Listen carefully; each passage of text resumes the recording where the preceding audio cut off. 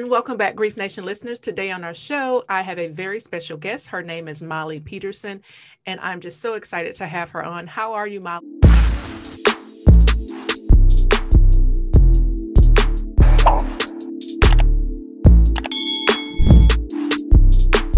Thank you for being here. I am well. How are you? I'm doing great. We're here today to talk about your story and your journey with domestic violence. Can you please share that with us? Yes.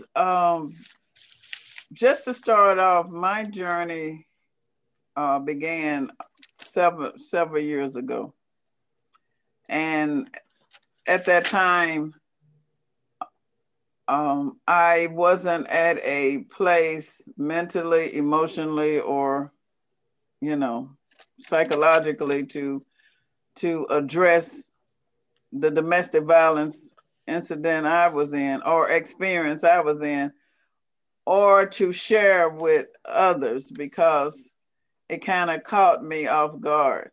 I was raised in a small rural town. Uh, I was everything was sheltered because at the time I was raised, everyone you basically were in church, you know, a lot through the week on Sundays. So parents were pretty strict and there were not many room there wasn't a lot of room for experience in life. So dating was not an option. um Talking on the telephone was not an option. And so when I became a young adult out of high school, the world was just I became just introduced to the world as it is what I'm saying. It became a reality. So I moved from Missouri to Michigan and with someone that I knew, went to high school with, graduated. He went to the service. I went on, we didn't see each other for a few years. He came back to town. We became involved in a relationship and we decided to move out of state, as a couple. And so that was the beginning of me trying to learn how to not only live life from a small town perspective, but where I live in Michigan is considered a small town, but it really is not. If you're from a little small rural town, it's big enough. Mm-hmm. So I had a lot of just unrealistic ideas of what relationship was and what being a parent, a mother was, and what being um, a young adult. Mm-hmm. A lot of misconceptions. So we started. We moved to Michigan, moved in with a relative of his, and eventually got our own apartment. And it really started at that time. I just didn't realize it at that time because like he wasn't verbally abusive. It was like the disappearing and not knowing where he was, and I was by myself and didn't have family in the community and didn't know people. So it's kind of like that was emotional abuse, but I didn't realize it. And it so we went from that to me trying to stay me believing that we would get married one day. That was the goal, to get married and become a family. So once we moved into a place of another place that was nicer and had more room, that's when I saw the changes. Like I never could determine if he was using drugs or drinking because I wasn't experienced with that either. I Mm-hmm. wasn't around that, and I didn't have family that partied and did that. So I just knew his behavior was changing. He wasn't acting like himself. So that's when the verbal and emotional abuse started. And then it went to like down, putting you down and saying things that were just didn't make sense. And like when I would go to work and come home, and I basically was just, that was it, working and coming home. But I would come home and he would be just like from 0 to 100 real fast, and started accusing me of messing around or doing things that, even being at work, it got so bad that I ended up sometimes having to walk home. He wouldn't even pick me up for work. I didn't have a car of my own, so I ended up walking home. Of course, I couldn't share this with anyone because I was embarrassed and shamed. Even on the job, I didn't share it with anyone because I didn't want them looking at me a certain way. I was very conscious of my. Of course, I was smaller back then, but I've always been tall, and I've always been the type of woman that when you go through things, people start judging you. Like, well, well, how can you let that happen? You look like you.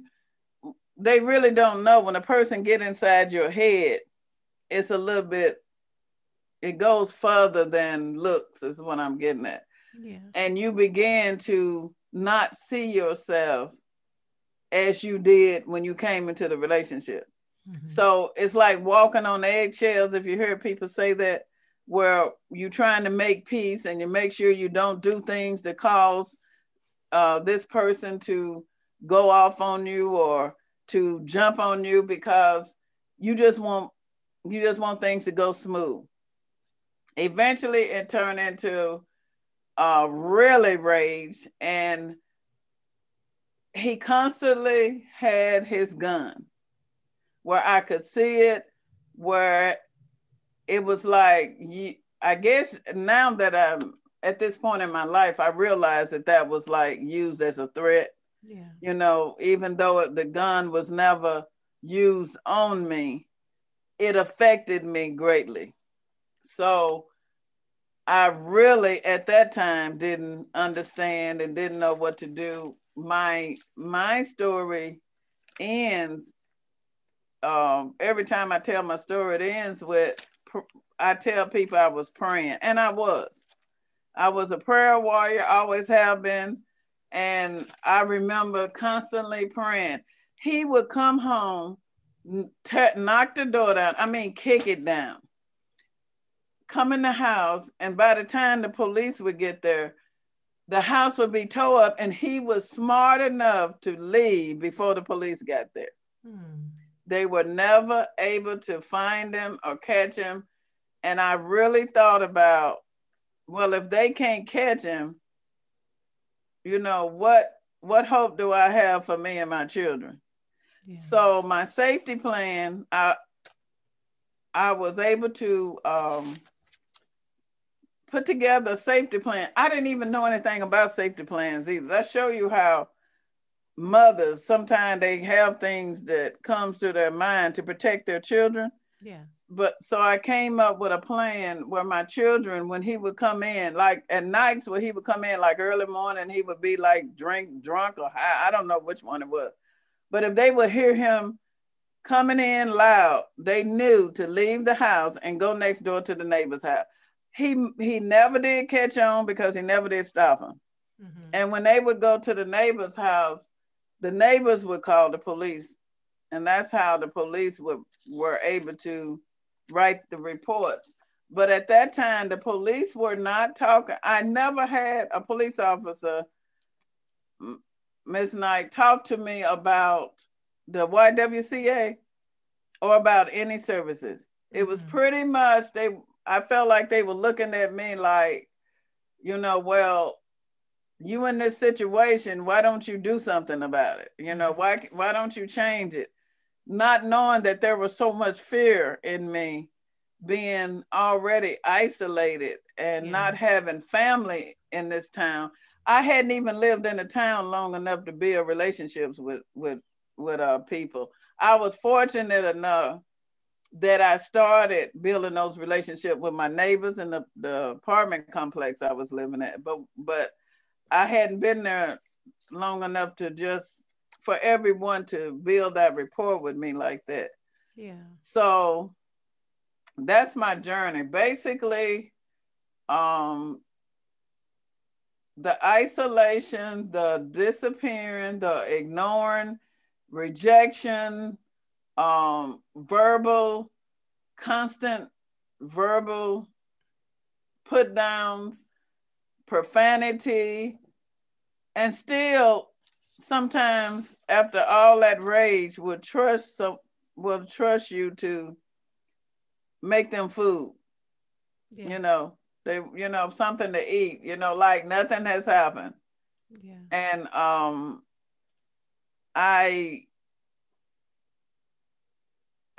didn't end up in the hospital, but there were several times where the police tried to get me to go to the hospital because he had broke so much stuff. He had ended up breaking chairs over me and tearing, but I never would go to the hospital because I didn't want to leave my kids.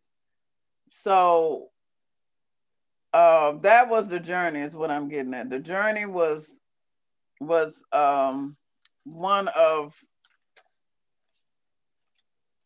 just, It I sounds like it was guess, very um, difficult. It sounds like it was a lot. It definitely was a lot. And I'm so sorry that you had to experience that. And I'm yeah, thinking about, just like as you said, we, as mothers, we're constantly thinking about like the children. At least the children, kind of knew what to do. And you had, they kind of kept re-experiencing that. So I want yeah. to know, as they was, as they kept re-experiencing that, how did this life of abuse affect you and your family years later? Before he ended up leaving, I did get pregnant by him. So we have a son together. Okay. And so, how can I say this? The trauma affected my children, but I wasn't aware of it until they were a little older.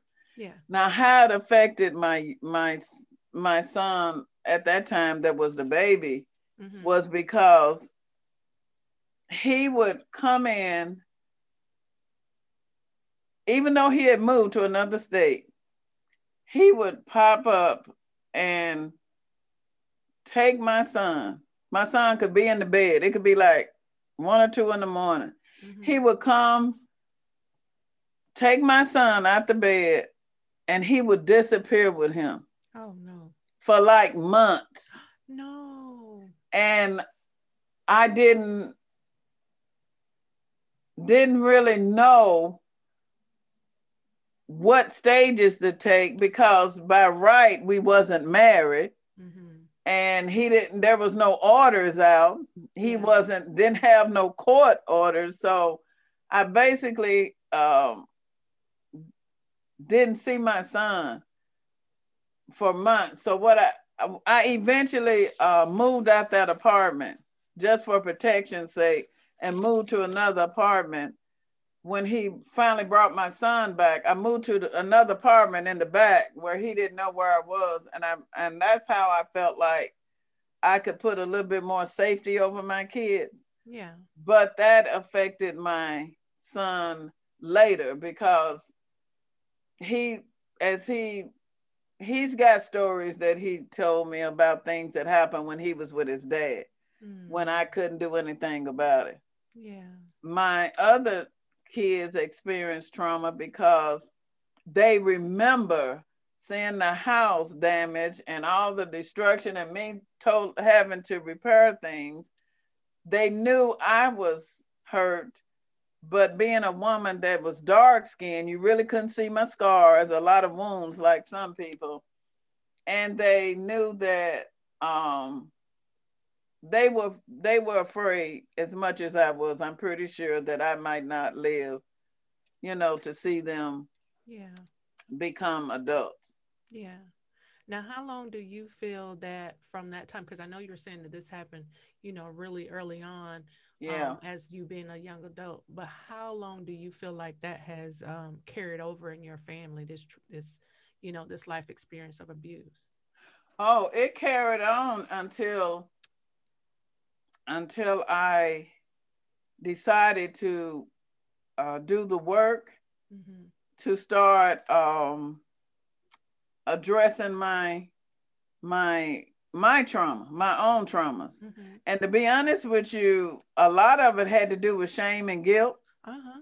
and it took me a minute to even get over blaming myself Yeah. for putting my kids in that situation, for putting myself in that situation. And also another carrot for me is I didn't I wasn't raised with my biological parents. So I didn't have a biological family base. I had a couple that raised my sister and I in Missouri, but we originally was from Arkansas. Mm-hmm. So there was no safety net around me that I could, go back to or pick up the phone and call. So it took me years to kind of get past the shame and guilt. Yeah. And eventually, when I started to work to begin healing my inner self and the trauma issues and everything, it also helped me to heal the wounds of being from the inner child, because you Yeah. heal from the inside out. Yes. Yes. So those things begin to heal. Mm. Once I healed me, I went back and started to work on my kids. Mm. And even though a couple of them were adults, it was okay because I had to start doing the work. I didn't want them to just walk around looking at me like, um, oh, mama just got over this and it's moving on. No, you don't get over it. Yeah. It's something that you carry, but I didn't want them to, especially the sons, I didn't want them to have that as a model Yeah. for how they treat their women and families. And I didn't want my daughter to know that things happen, but you have to be able to get the work done on, you have to do the work yourself. Yeah. To don't be afraid to go to therapy, don't be afraid to get what you need to heal. Absolutely. So I just kept working on myself. That is so beautiful. I'm so grateful to you for being here today and that you're sharing that it doesn't, no matter how long it takes, that you still was you had decided, and I kept hearing you say this word that I say often, that I showed up for myself and I just simply decided to do something differently. I started working on myself, and then you Yes. went back to, help your kids through this. And I'm sure you start having conversations with them. That is a good Yes. model for anyone that is experiencing this at whatever age or level that they are in their life, that you can still go back and repair some of those hurts and pains, and still openly have these conversations with your children at no matter what age that they are, because they need to hear it come from you. It shouldn't be Yes. after the fact that you're dead and gone, that it's like, oh well, I wish we would have, could have, should have had these conversations with our parents to understand, what our parents were going through. I'm so grateful that you decided to do that openly with your children at no matter what age they were, and saying, hey, yes, this did occur to us, and I'm okay, I'm working on myself, and I'm so glad that you shared that. um Yes. what resources that you can share with someone that is going through crisis, just maybe from where the city and state that you are? Well, for my state, for myself, um, a part of my journey before now was the YWCA. Mm. There was an empowerment group that I participated in. That was along with my healing. That was a few years back. And Mm-hmm. so recent, how I became decided to start my voice again, and then I give the contact because I had to no longer see my age as a barrier, because that's why I really want to try to use my voice to reach and teach and empower others, because we as a world, we look at age, and we define success as a certain point, in life. You should have this by ages. But for me, I had to walk through so many other barriers. And then I started working toward healing. So for women in my community, there's the YWCA. I still work with the YWCA. Matter of fact, I just been approved to work with them on the sexual assault program as well. So you can contact the YWCA. They have a 24-hour crisis line. And do you want me to give numbers out? Please. That'll okay. At 269-385-3587. That's a number where you can remain anonymous and share your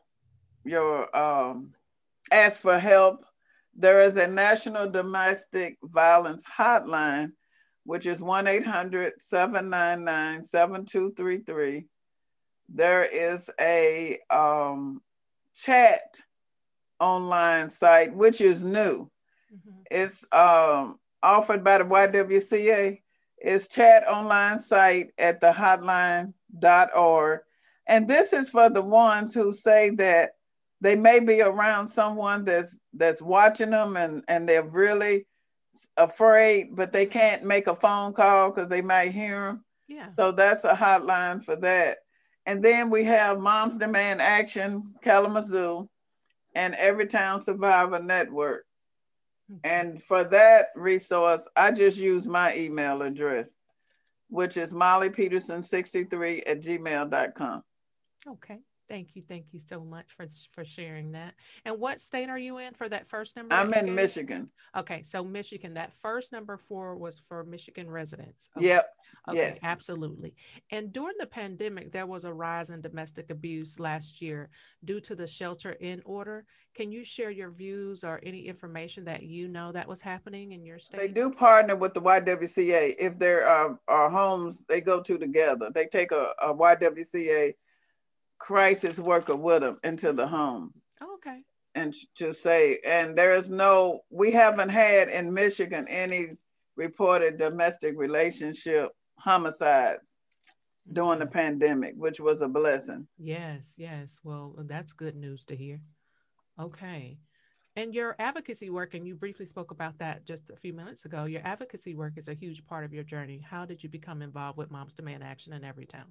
2018, I was working with a group violence intervention program in the city of Kalamazoo. And I had a chance to meet the Moms Demand Action team downtown at a rally. And I decided to attend a few meetings to learn more about their mission and to see if I could get people in the community to become more involved.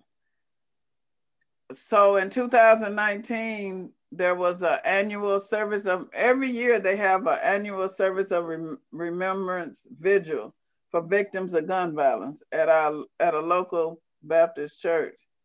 So 2019, I was asked to speak.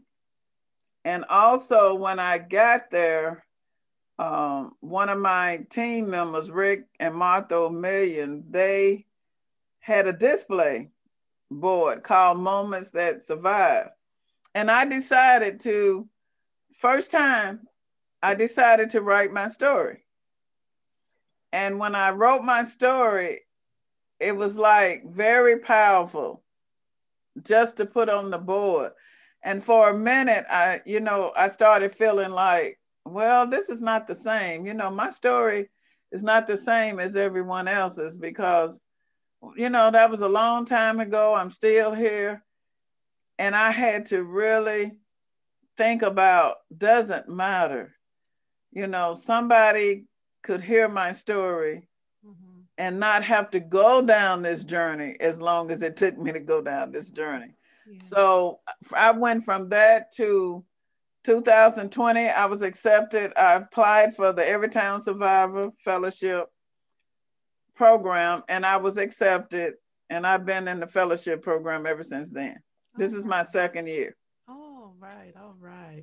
Well, thank you so much for sharing. I think, well, not a lot of people that come through moms feel that way, but I definitely felt that way too, as far as with my story and losing my son to suicide. At first, I kind of felt like, this is not where I fit in, but, they're always embracing you no matter, what has occurred in your, through your life. It's always a welcome Yes. to bring you in and to, protect you and make you feel like you found a home and a family. So I feel like I understand exactly what you're saying. I felt that way at first too, until I start realizing, because of the miseducation behind, not understanding that I was a survivor, until I start learning that, yeah, okay, yes, I do. This is my home. This is my place. These are my people. So, Yeah. but yeah, I'm so grateful to moms and Everytown for definitely educating us on, who it is, who has suffered, how we are all, they have brought us all together because of our stories, and Yes. we all are connected. So Mhm. grateful to both of those organizations that really teach and help us to understand. um, And they how become our family. Yes, Yeah. absolutely. They teach us, they train us, they help us with legislation and how to share our stories, even there to, to make sure we're filling in all these gaps that are constantly happening. And I'm just so grateful for both of them. Um, as the other, do you have any other organizations? I know you talked about the woman's, is it a woman's shelter or center that I Mhm. keep hearing you talk about? Are there any other affiliations or partnerships that you work with? Um, I I've had many, but I've stepped down. But right now, I currently serve on a trauma recovery board, Mm-hmm. and because in Kalamazoo, the county and the city, Miami, adopted a proclamation that trauma is an issue. It's a statewide issue that they're Mm-hmm. going to address. So I was honored to be accepted on this board to kind of be a part of the change. And they have so many now. Stay Well, which deals with COVID-19 crises. They have the Lifeline, the Suicide Prevention Network, Mm-hmm. and I'm the internship coordinator. I work and advise interns that are coming through school, working on their social work degree, Mm-hmm. Mm-hmm. and hoping to be future social workers in the community. Yeah, because you're LMSW, right? Yes. Yes. So I glad to. guess I forget to mention that. Oh, Yes, that's I okay. have. That is okay. So, with all this work that you do, and you've talked about that you support so many different organizations and affiliations, and plus, we know how hard the advocacy piece is a lot, especially around election time and all of the work that we do, and advocacy day, and we're orange events, and then our national conference. We know all of the work that we do there. So please share with my audience, what do you do as far as self-care? Because I know from the work that you do, um, can bring about emotions and just from your past, or we're forever healing. I like to say. Yeah. So and then you're dealing with a lot of families that you work with, and then plus, like I said, the advocacy part. So what self-care practices do you use? For me, I even self care is even passed on to my students I work with because I had to learn the importance of self care. Mm-hmm. I was one of the parents that put everybody first and did everything for everyone else, not realizing that it's important. You can't give out what you don't have. That's the bottom line. Yes, ma'am. So I learned how to start. I've always, as I said, been a prayer warrior. I prayed constantly, but I learned how to meditate and journal, Mm-hmm. which meditation is a little bit different because it teaches me to pause and to sit still Yeah. and to breathe. I didn't even realize when you go through trauma and you go through something real toxic, it takes your breath away. Yeah. You're just moving, moving, moving, and not even realize that you're not breathing. So I journal, I write poems, I practice mindful breathing technique, and I get up every morning. I have a gratitude book that I just force myself to write a list of things I'm grateful for. Every Yeah. day I get up. I have to stay grateful in order to not focus on everything that's happening around us Yeah. because it's too much. It takes away your energy. You cannot have the news and people and information coming 24/7 and not take step back and take a break from it. Thank you so much for saying that. And that is so true. Thank you for sharing that because, um, we have all these added stressors. Yes. And then there's work, then there's family, of course. And then if you're an entrepreneur, then there's that. And then there's the added stresses of the pandemic and, things that we didn't even know about that was coming towards us last year that we're still having the residuals of what this life looks like now, our new normalcy. And that's even sometimes can be um it's very detrimental to our state of just being aware or being Yeah. in the present moment or being, like you said, being mindful of what our feelings are or what we're feeling. So thank you. Yes, thank you for sharing that. Those are some great ideas, and thank you for sharing that. Every morning she gets up and she does this on a consistent basis. So thank you for sharing that. You're So welcome. what's next for your journey? What are you working on?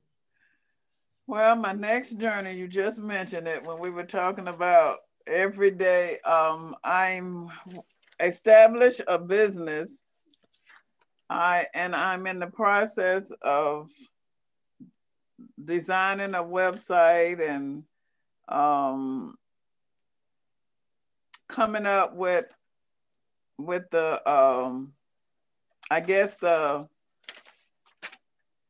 sound bite or the brand, I should say, branding the my business. What is it And called? I don't know if I should say the name because it's not established yet, Okay, gotcha. but basically just so people would know that it's coming. Yeah. It's something that's coming. Okay. It's the website will be up soon. Okay. And basically, I would like everyone to know that it's a project that is going to be geared toward helping others to restart, refocus, and recreate their destinies All right. and recognizing their own resiliency strengths. Okay. A lot of people talk about trauma, but very few people help people understand the skills behind resiliency and how it kept them still standing through whatever it is that they went through, but how to take that and move to the next level in their life. Mm-hmm. Absolutely. Yeah. And I think that is so amazing to help people to tap into. I mean, even though they have their own journey, all of our stories are different, but yet, I guess giving people a roadmap to kind of like what it looks like to start here or to move forward. And I think too, when I listen to people's stories or when I'm working with individuals, and everybody has their own walk of what they've gone through, how they started, and I love to hear when people say, "Well, I decided." So when you decided, that was the first step, and then everything else just start really showing up for you the more you start doing the work. So Yeah. I'm so excited that you do have you have plans that to support others and have a pretty much a roadmap of those things of what to do to continue the work of being resilient. That is beautiful. Yes. Thank you for that. And also, um, share a personal quote if you have one. And after your personal quote, I want to know, what is your superpower? I have a lot of personal quotes. What's one of your But the favorites? one that I that stood out was is about choices, and my quote was, we all make choices, but in the end our choices make us. When we make choices, like under stress, anger, passion, and the moment, sometimes the choices lead us down a road that we don't want to go down. Mm-hmm, mm-hmm. So I try to help people understand, even when you make a poor choice, that you can turn it around Yeah. and make a different choice. But if we teach uh, people how to make proper choices, or the correct choices, or healthy choices, Yeah. it would probably eliminate a lot of the stressors and loss of time, um, like I went through, trying to regain themselves or restore their motherhood or their lifestyle. I want to ask a question, another question I'm going to throw in there. Did you and your family have any counseling at any point through, um, all of the suffering and, anguish and everything to help deal with those, feelings of different emotions that would, pop up? Did you or your family have that?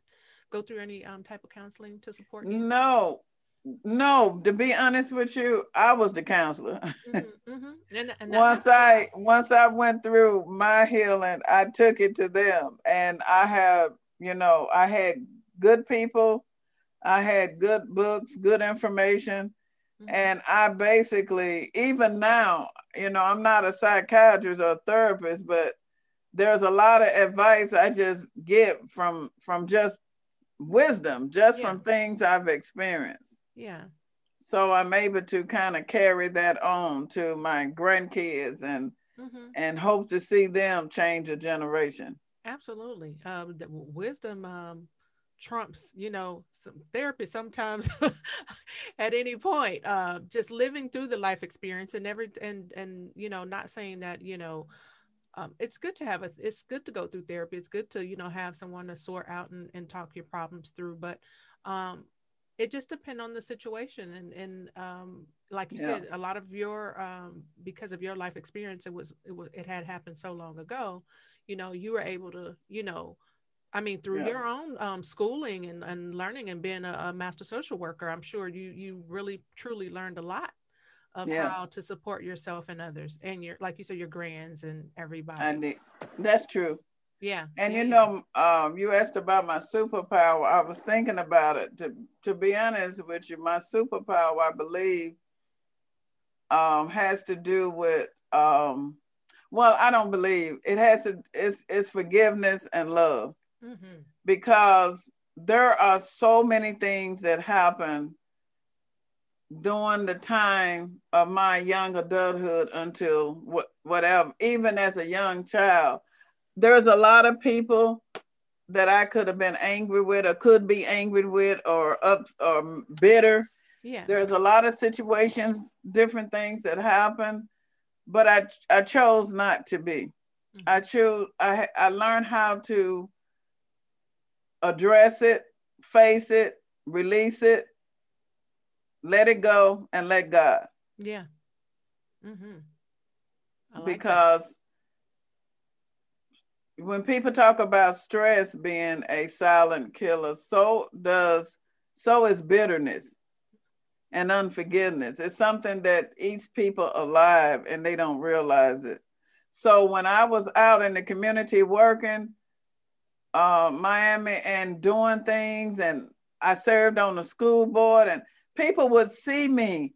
They never knew what I was going through, because I wasn't carrying myself as a victim. I was carrying myself as a survivor even before I got to that part. But I knew in my heart that forgiveness and love, keep loving people, keep loving my kids, you can love people even though they hurt you. Just keep them at a distance. They don't have to be in your life. Mm-hmm. But that keeps you from having to carry the burden of what they did to you and the guilt. Remember the guilt and shame that I went through, carrying the guilt and shame of what you feel like that you put on yourself. Yeah. And it brings the human back into it, knowing that we all make mistakes, we all human, and we have to accept ourselves as that.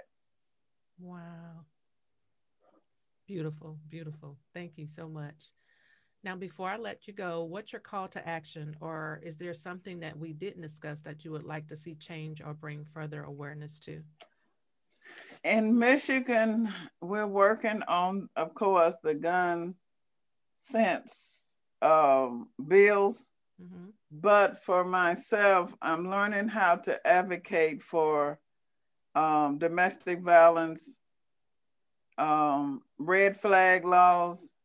And I forgot to mention this. I am working with the YWCA, and I will be a what they call a regular guest speaker for the women in the shelter. But I also I'm beginning to, in the next few weeks, I'll start working in the sex trafficking house. Mm-hmm. So I'm learning how to get a better understanding of what the needs are now as far as domestic violence. I know things have changed, and there's a lot of gun laws that does not cover domestic violence survivors or victims. Yeah. And I'm learning. So my next goal is to participate in the next domestic violence rally in Lansing, and just continue to learn more about how these laws affect the families in Michigan and become a better advocate for the family. Wow, that is so amazing. Thank you so much, Ms. Molly, for spending your time with us today and sharing your journey and all of the insight and wisdom that you had to share with us, and teaching people that we can still, no matter how long it takes, we can still move forward and heal through this journey and share that with our family. So thank you so much for your wisdom, and I really appreciate you being on the show. You're welcome, and thank you so much for inviting me and allowing me to speak. It was an honor. Absolutely. Well, there you have it, Grief Nation listeners, and thank you for tuning in to another transformative segment on It's the Miami Night Show, Grief Talk. Today, we give thanks filled with love and gratitude to our special guests for expressing your very unique grief journey and sharing ways of understanding the healing process. This is your girl, Miami Night, with much love and light until we connect again spiritually. Bye-bye. Slow-mo. He's got me walking that grief walk. Going slow-mo. He's got me talking that grief talk. Going slow-mo. He's got me clocking the way. It's the Miami Night Show. Hey, yeah. Slow-mo. He's got me walking that grief walk. Going slow-mo. He's got me talking that grief talk. Going slow-mo. He's got me clocking the way. What up, tribe? It's Miami Night Show, Master Grief Coach. Welcome to the Miami Night Show. He got me walking that grief walk. It's time for Grief Talk, y'all. I talk about things you think about. It's Miami Night Show, Master Grief Coach.